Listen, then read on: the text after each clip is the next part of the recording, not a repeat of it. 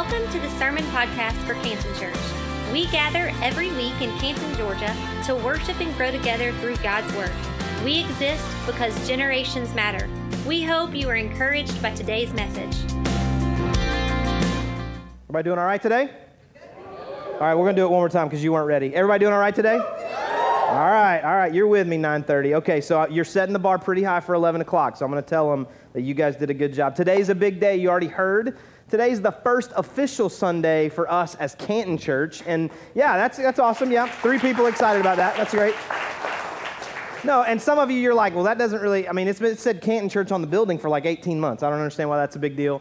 We have been a campus of Mount Paran North for the last 5.5 years, since we launched in Sequoia High School in January of 2012.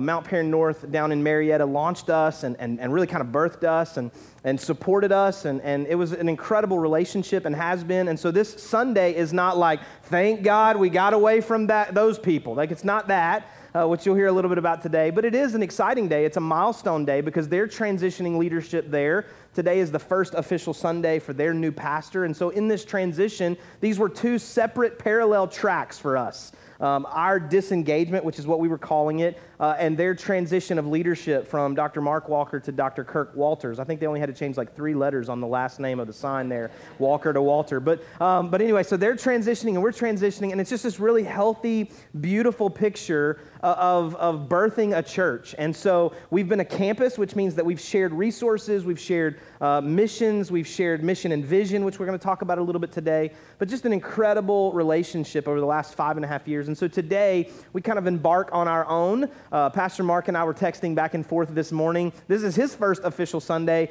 with not being a senior pastor. He is now on staff at Lee University. So I texted him and I said, hey, you slept in today, didn't you? You're skipping church. Like, that's what I assume you're doing. He's like, no, I wish, whatever. So, but no, it's a big day. And so over these last 5.5 years, what you've heard us say for a while is what our mission and vision is. It's helping people live a Christ-centered life, especially those that are disconnected from Christ. But here's what I want you to do as we start today. Don't fall asleep. I know some of you haven't had a good dose of coffee yet, so don't fall asleep, but close your eyes just for a moment. Just close your eyes just for a second. Nobody's going to come up and like tap you on the shoulder and make you it in this game or anything like that. I want you to envision the sunset. For those that may not be tracking, that's when the sun is going down, not when the sun is coming up. Envision the sunset. I want you to think about that. Maybe it's the sunset over your house as a kid. Maybe it's the sunset over the lake that you were just on a few days ago. Maybe it's the sunset last night because you happened to see it. Whatever that sunset is, I want you to envision it. All right, now open your eyes and look at me. Some of you did envision the sunset that kind of crested over the mountains when you went skiing this last winter, and some of you were envisioning the sunset as it goes over the horizon at the beach. Now here's the question. Which one's right? Which one's right? All of them, right? That's not a trick question. They're all right because they're all the sunset. Now close your eyes one more time, just for a second. Close your eyes. Nobody's looking around here. Now I want you to envision the church. Envision the church. Maybe it's the church you grew up in. Maybe it's the church that you were saved in. Maybe it's this church. Maybe it's another church that you pass on your way to this church. Just envision the church. Now open your eyes. Which one's right? All of them, right? For the most part, we would all agree and all say today that all of the things that you probably envisioned in your mind when you thought of the church were right.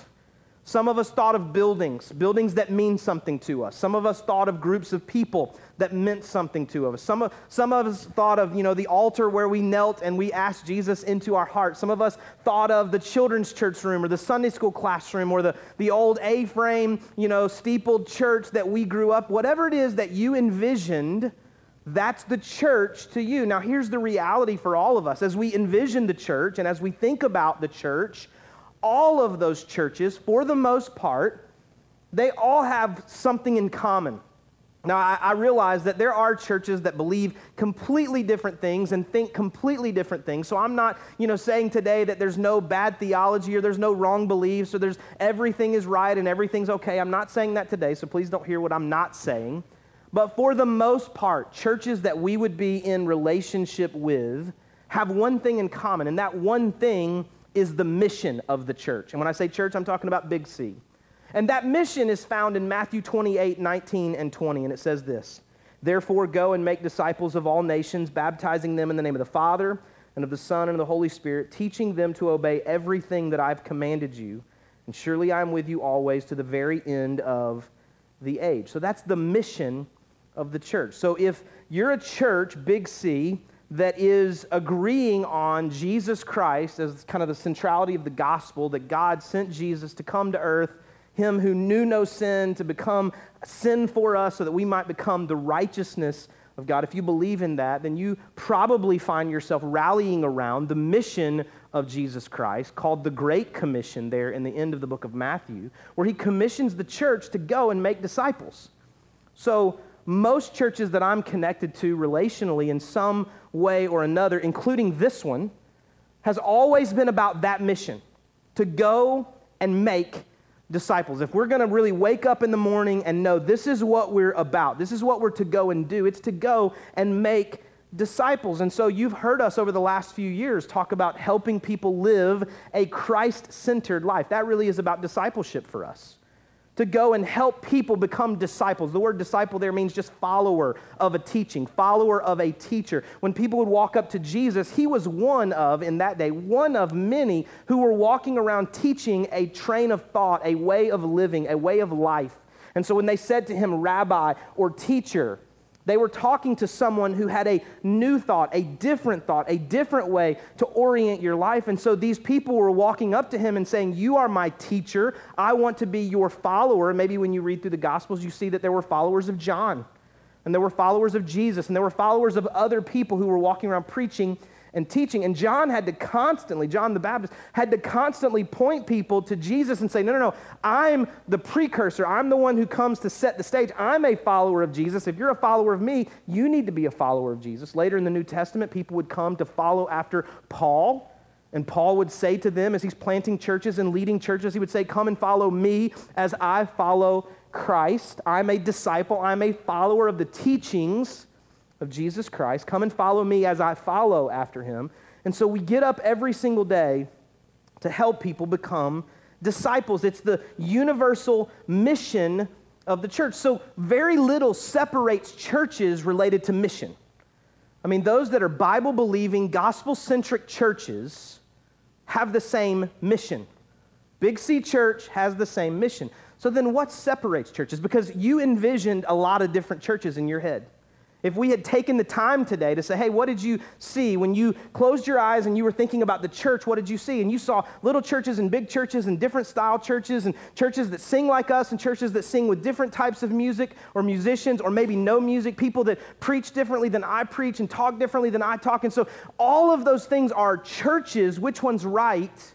What separates all of these different churches? Now, author Seth Godin, he would say it's those churches identifying their purple cow. It's really a business principle. It's not just a church principle, it's a business principle. But imagine you're driving down a country road, right? That's not too difficult to think of here in Cherokee County. You're driving down a country road and you're looking over, to the right or to the left, and you see a black and white cow, a black and white cow, a black and white cow, a black and white cow, and all of a sudden you see a purple cow. It would get your attention, right? You would probably pull over to the side of the road, take out your phone, snap a picture of that, post it on Instagram and Snapchat and Twitter and Facebook and Musical.ly and whatever else that you're a part of, and you would go, I saw a purple cow today. You don't do that when you see a black and white cow. Well, the same thing is true most often when we think about churches, that there's a lot of similarities, there's a lot of commonalities. I mean, I just told you that every church has the same mission. So what separates churches? I would contend to you today that what separates churches is not their mission, but their vision. Their vision is their unique sunset. Every church has a unique sunset. It doesn't make ours righter than somebody else's. It just means this is what God has created and called us to do and to be, related to the gifts that he's placed inside of us as a church, the people that he's brought to this place for this season of time. Our mission is the same, but perhaps our vision is different. It is our purple cow. It's what makes us unique. It is what separates us and differentiates us from other churches, even here in this community, even here on this road in this community. And so a few months ago, back in April or May, I sent out a text message. Some of our staff did the same. And we texted like 30 or 40 people. It wasn't to be scientific. We weren't trying to be exclusive. We weren't trying to ignore people. I just told them, and I did in a moment, as a part of a conversation, just the names and numbers you have in your phone, just text some people. Maybe not everybody you have in your phone from the church. Just start texting people and ask them this question. If you had to describe Canton Church in 5 words, what would you say? What 5 words would you use to describe Canton Church? I went back and looked through my phone even last night to look at some of the words that were sent back. Some of them were smart Alex. They sent back, Justin Fountain was one, he sent back and said, "Pardon our mess, we're expanding." So, that was one. And there were others that, wanted to hyphenate a lot of words. They couldn't, bring it into 5 words, so it was like 37 words, but they tried to hyphenate those. And here's some words that came back to us as a part of this effort. Inspirational, friendly, spirit-led, that's hyphenated, family, inviting, safe, friends, friendly, energetic, welcoming, life-changing, hyphenated, home, loving, challenging, consistent, uplifting, and 117 other words. These words that just came back to us as we just reached out to say, hey, what do you think of when you think of Canton Church? What we were trying to get to is, what is our purple cow? What is it that separates us? What differentiates us from other churches in this community, that makes us special, that causes you to come into the doors of this church and stay here? What connects you here? We believe 100% in the sovereignty of God, that if God doesn't grow the church, if God doesn't build the church, we labor in vain. We're not talking about our efforts to grow a church or to make it something other than God's blessing or favor on this place in this season. But as much as it depends on us, what is it that makes us unique? And some of these words we felt like described us pretty well. Both the things that we wanted to be, somewhat aspirational goals, and those that we felt like were actual goals or descriptive words of who we were. And some of them we would read it and go, wow, I'm so thankful that people experienced that or thought that, because we don't think we're very good at that. But these were the words that came back to us. And so we spent several days and even several weeks praying over these words, dialoguing about these words and others, and crafting statements that we felt like would describe us. We were trying to hone in on the vision of Canton Church. We were trying to hone in on the purple cow, what made us us. And we came up with some pretty good ones, none of which I'm going to share with you today. Some really good ones, like that I was excited about. Corey and I were driving down the road, and she would say one, or she would put the words together, or she would come up with a statement that we felt like encapsulated, and I'd be like, oh, that is so good. She's way more creative than I am. And so she would say it, and I'd be like, oh, that's way better than anything I could come up with. I like that. And then I would say one, and she'd be like, yeah, that's okay. I'm totally kidding. She would not do that. I would say it, and she'd go, yeah, that's good. I'm like, no, that's not good. Let's don't use that one. And we would just go back and forth, and we'd bring them to the staff, and the staff, we'd sit around in our staff meetings, and we would dialogue about them. We'd pray over them. We would talk about who is Canton Church. And we came up with a couple. We brought it down to about 2 or 3, and we all walked out of that meeting, and we felt like those 2 or 3 really encapsulated who we were. And then something terrible happened. I read the Bible. I'm telling you, when I read the Bible, it just messes me up every single time, right? Because all the things that I thought and all the things that I thought were good ideas, I realized maybe that's not a God idea, it's just a good idea. And so I was reading the Bible one day, and I came to a passage of Scripture that has gotten so into the deep places of my heart and my soul that it changed everything I had been thinking up to that point. But before I tell you what that Scripture was, I want to show you something. There's a guy that writes books and talks and delivers these TED Talks and all that stuff. I encourage you to look him up. His name is Simon Sinek. Simon Sinek is a guy who talks about leadership principles and business principles and all kinds of things that are transferable into just about every context. And I realize not everybody will be able to see this board. In just a minute, they're going to display this image up on the screen for you to see. But one of the concepts that Simon Sinek developed into a book, and he's developed into several different talks, comes up in this thing that he calls the golden circle. Now, I am not an artist, okay? My stick people look like they have eating disorders. I cannot draw, and I recognize that. But this is called the golden circle, and it's my interpretation, best I can. I'm going to have to get a better marker for 11 o'clock. So, a golden circle, there's actually a couple of different concentric circles on the inside of that. I think maybe if I just use it correctly, it'll work. So, you have the golden circle here, and there's multiple circles that just kind of keep going, and this is all the things that you do, all the things that you are as an organization, as a business, as an idea, as a concept. And most often what we do is we start somewhere on the outside with a concept that says, what do we do, right? What do we do? We start out here and we go, what is Canton Church? Oh, it's friendly. It's exciting. It's energetic. It's great. We love it. It's uplifting. It's inspirational. It's spirit-led. This is what we do. We sing songs. Somebody stands up and talks for a few minutes. We do some announcements. We show a video every now and then. We take up the offering. We go home. We do kids ministry. We do student ministry. We do some outreach, some missions. This is what we do. That's great. You mostly know those things about the places that you do business, maybe even your business. There's another idea that would separate all the different places that do the same things. How do we do it, right? My handwriting's not usually this bad, but trying to write this way makes it a little awkward. So what you do, there's a lot of people that do what you do. But you really start to get into very specific ways that you do that and go, how do we do what we do, right? A lot of people a lot of companies are technology companies. They sell devices, they sell phones. But the way that Apple does it, or maybe just the way that Apple did it at some point in their history, attracted a lot of people to what they were doing, right? And Simon Sinek uses this example. There were other companies that were already saying, hey, we could sell you a 5 gigabyte MP3 player. And people were like, I don't know that I need that.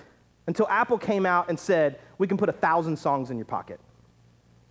How they did it changed how people interacted with what they did. There's a how. How do we do what we do? Well, we do it in certain ways, and some of the words that came back to us were how words. And those are great. But when I read the passage of Scripture that I'm going to read to you in just a few minutes, what it did for me is it took all of the what and all of the how, and it clarified it. And Simon Sinek, as I went back to read something that I'd read several years ago, he talks about that what this inner circle is that differentiates everything else, that very few companies, very few organizations, and very few churches understand is why they do it. You can throw that up on the screen so everybody can see it if they can't see the board.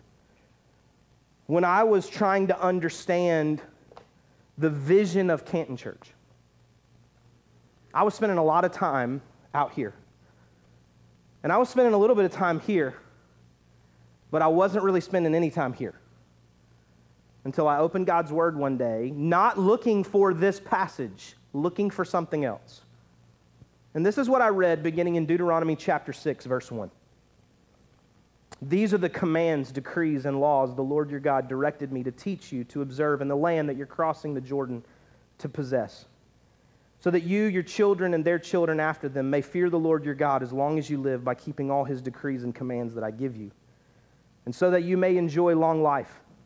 Hear, Israel, and be careful to obey, so that it may go well with you, and that you may increase greatly in a land flowing with milk and honey, just as the Lord, the God of your ancestors, promised you.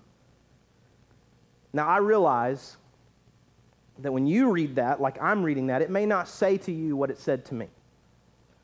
And we're going to spend the next few weeks unpacking all of Deuteronomy chapter 6, but I encourage you just to read Deuteronomy chapter 6 on your own over the next few days or weeks. The context here is that Moses, who is leading the people of God, the children of God, out of captivity, they've been in Egypt, they've been slaves there, he's leading them from that place toward the promised land. What we know about the story is come to the end of Deuteronomy, Moses is not going to be the guy to lead them into the promised land. He actually dies before he gets there. And Joshua is the one who steps up to lead them into this place. But Moses, in this moment, is still the voice, the mouthpiece of God, speaking to the people of God about who they should be and what they should do as they're moving towards this promised land. And what you have here in the first few verses of Deuteronomy chapter 6 is he's saying, listen, there's some commands of God, some decrees, some laws, some ways that God is directing you, and I want to teach you to observe them so that as you walk towards your future, as you walk towards your destiny, you would be all that God wants you to be, and you would take possession of all that God wants you to possess, so that you, your children, and their children after them may fear the Lord your God. So as I was reading that and thinking about this concept, here's what I came to understand. I came to understand the idea that what we do and how we do it matters much less than why we do it. We don't stand up to sing songs I don't stand up to talk to you on Sundays and to preach from God's word on Sundays. We don't stand in the lobby to serve you. We don't open up children's classrooms to engage kids from birth through fifth grade. We don't open up on Wednesday nights for middle school and high school students. We don't have life groups throughout this community so that you feel better. It's not what we do. Our hope, our desire is that you are growing in relationship with God so that you are obeying to a greater degree than you used to the commands, the decrees, and the laws of God, but not just for you.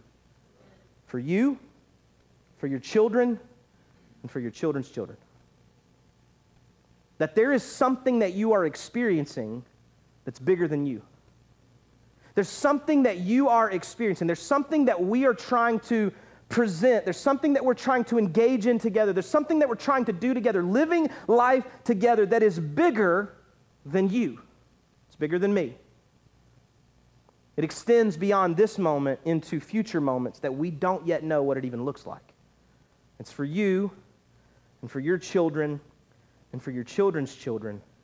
And what Moses says right here is he says, be careful to obey so that it may go well with you, and that you may increase greatly in the land flowing with milk and honey. That's a reference to the promised land. Just as the Lord, the God of your ancestors, promised you. We're not going to read verses 10 through 12 today, but if you read our weekly email, if you don't, that means we don't have your email address or you've blocked us. But if you read that, and both of those are bad, by the way, but if you read that, earlier this week I sent you part of Deuteronomy chapter 6, verses 10 through 12. The words of verses 10 through 12 say that we realize that when we get to that place, that we'll be drinking from wells we didn't dig, eating from vineyards we didn't plant, living in houses we didn't build.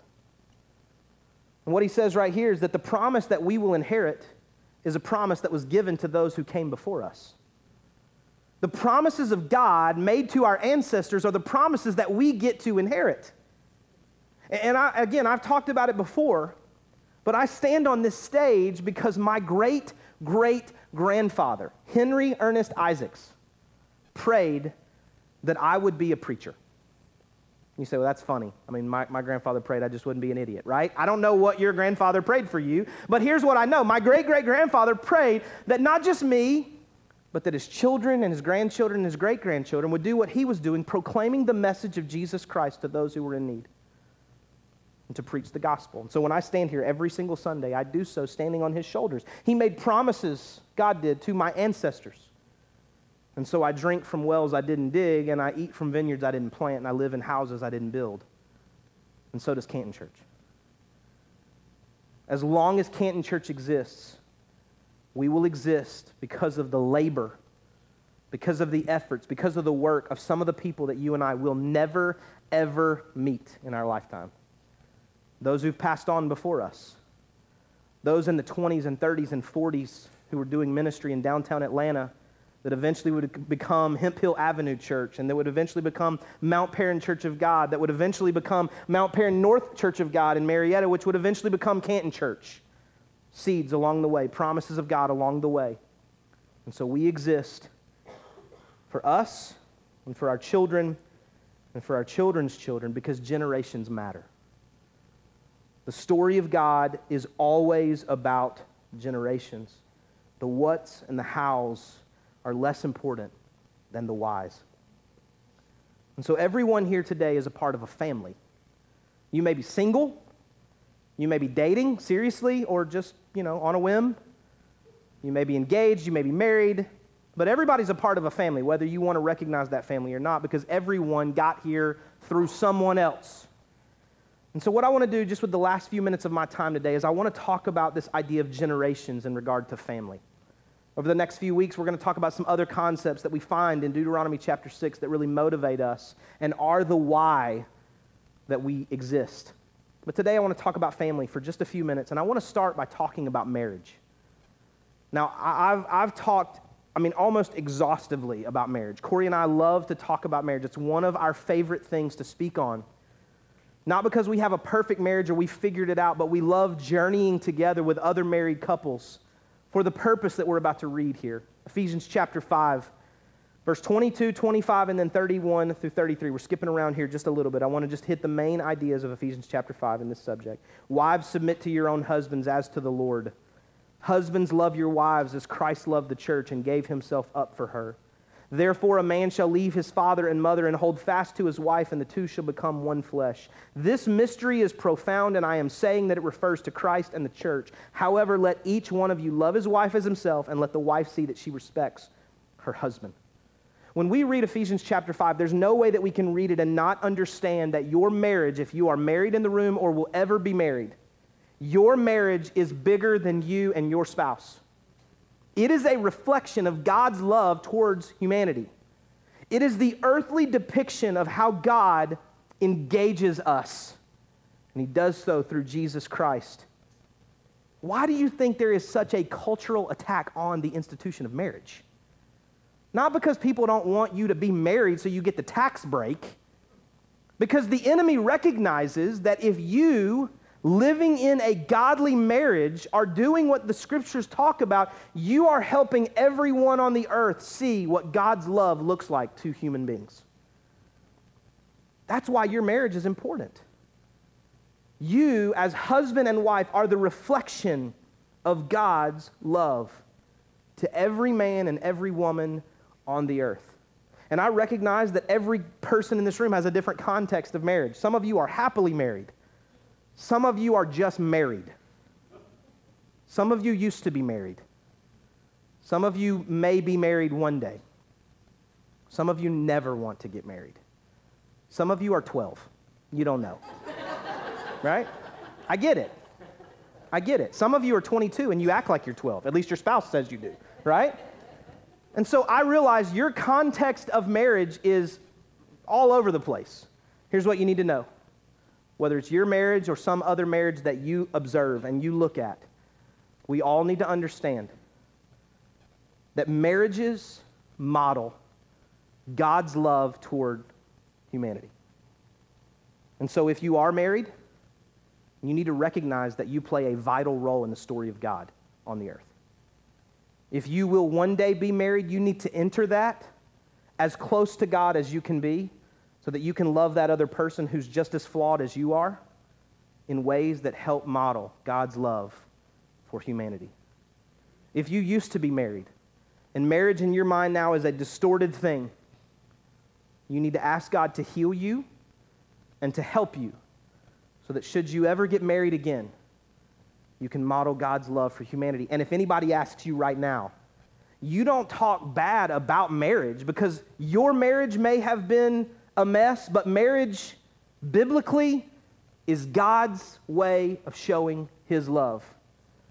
So you and I don't have the right to talk about marriage in a way that does not model what God intended marriage to be. And so you need to ask God to help heal your heart. It's one of the reasons that we don't endorse and we try to help couples that are not married but are trying to reap all the benefits of marriage before they get married. We tell them that's a mistake. Having physical relationships that should be confined to marriage, living together before they have been married, because what you're saying to that other person is, I want intimacy without commitment.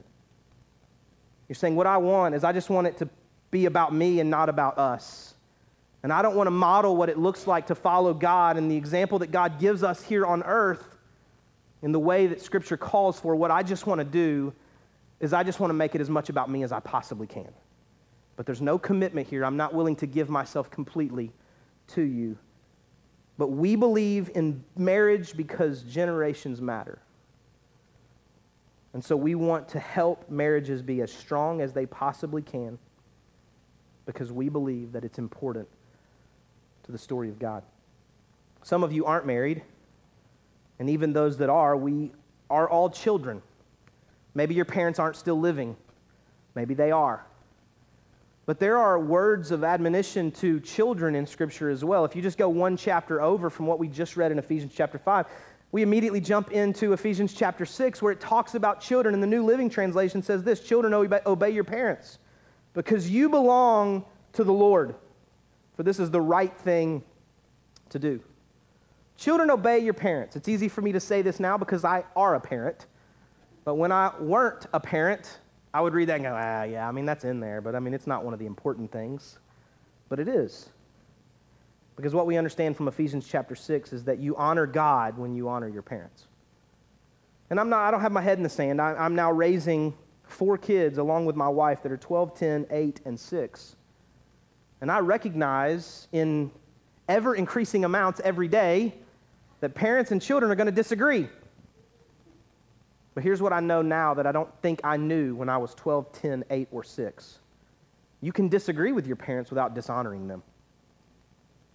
But you honor God when you honor your parents. And so it doesn't matter how old you are, if your parents are still living, honor your father and mother. Because generations matter. It will go well with you, the promise says. When you honor your father and mother, it's the commandment with a promise that it will go well with you. So parents, what's your responsibility to your children? If you have kids, or maybe you will have kids one day, talking about the family institution, parents, what is your responsibility to your children? Jump back to Deuteronomy chapter 6, looking at 6, 7, and 9. This is what it says. These commandments that I give you today are to be on your hearts. Impress them on your children. Talk about them when you sit at home and when you walk along the road, when you lie down and when you get up. Write them on the door frames of your houses and on your gates. Here's what we believe. We believe that parents, you are the primary disciplers of your children. We want to partner with you. We want to equip you. We want to give you resources. We want to instruct them every chance that we have with them. But if you are here at the church every single time the doors are open, we still only get your kids about 2 hours a week. I would think you're with them a little bit more than that.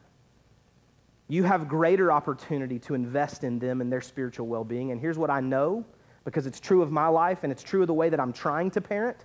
What my kids know about God will be more caught as they watch me than taught to them by the words that I say.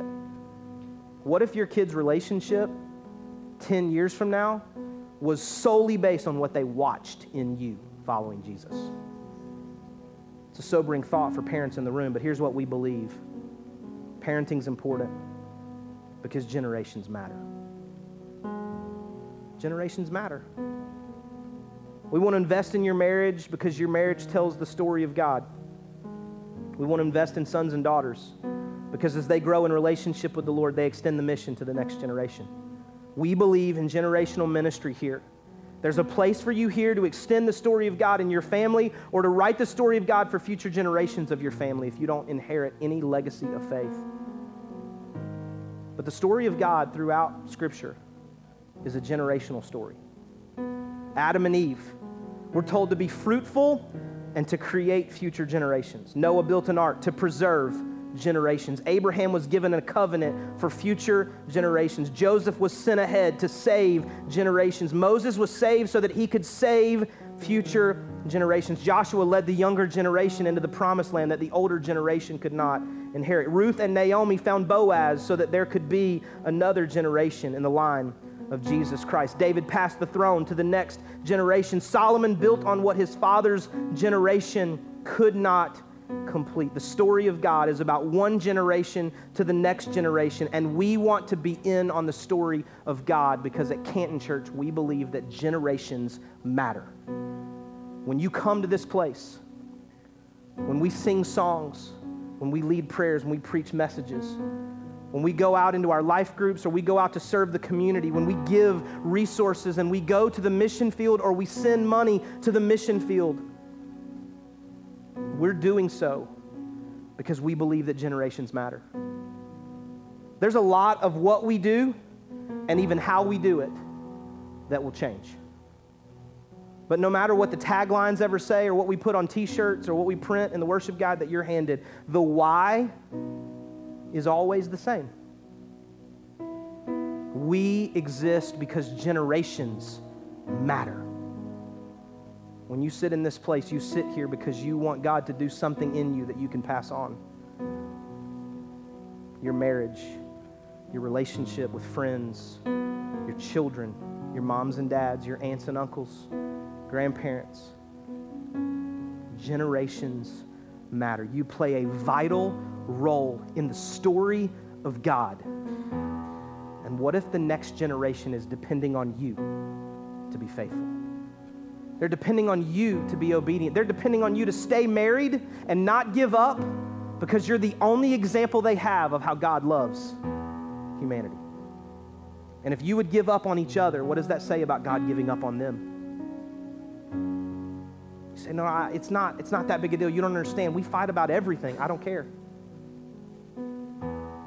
I believe that God can heal brokenness. I believe that God can forgive. I believe that God can give love where anger and chaos abounds, and He can bring peace to your home because generations matter. Generations matter. Your story doesn't end by whatever date is on your tombstone at some point. Not if you do it right. Not if you do it right. There are people that lived before me, but their story continues because they put something in me that I carry today so that I can give to somebody else, so that they can carry it on long beyond my time here on earth. Because generations matter. I want you to bow your head and close your eyes just for a moment.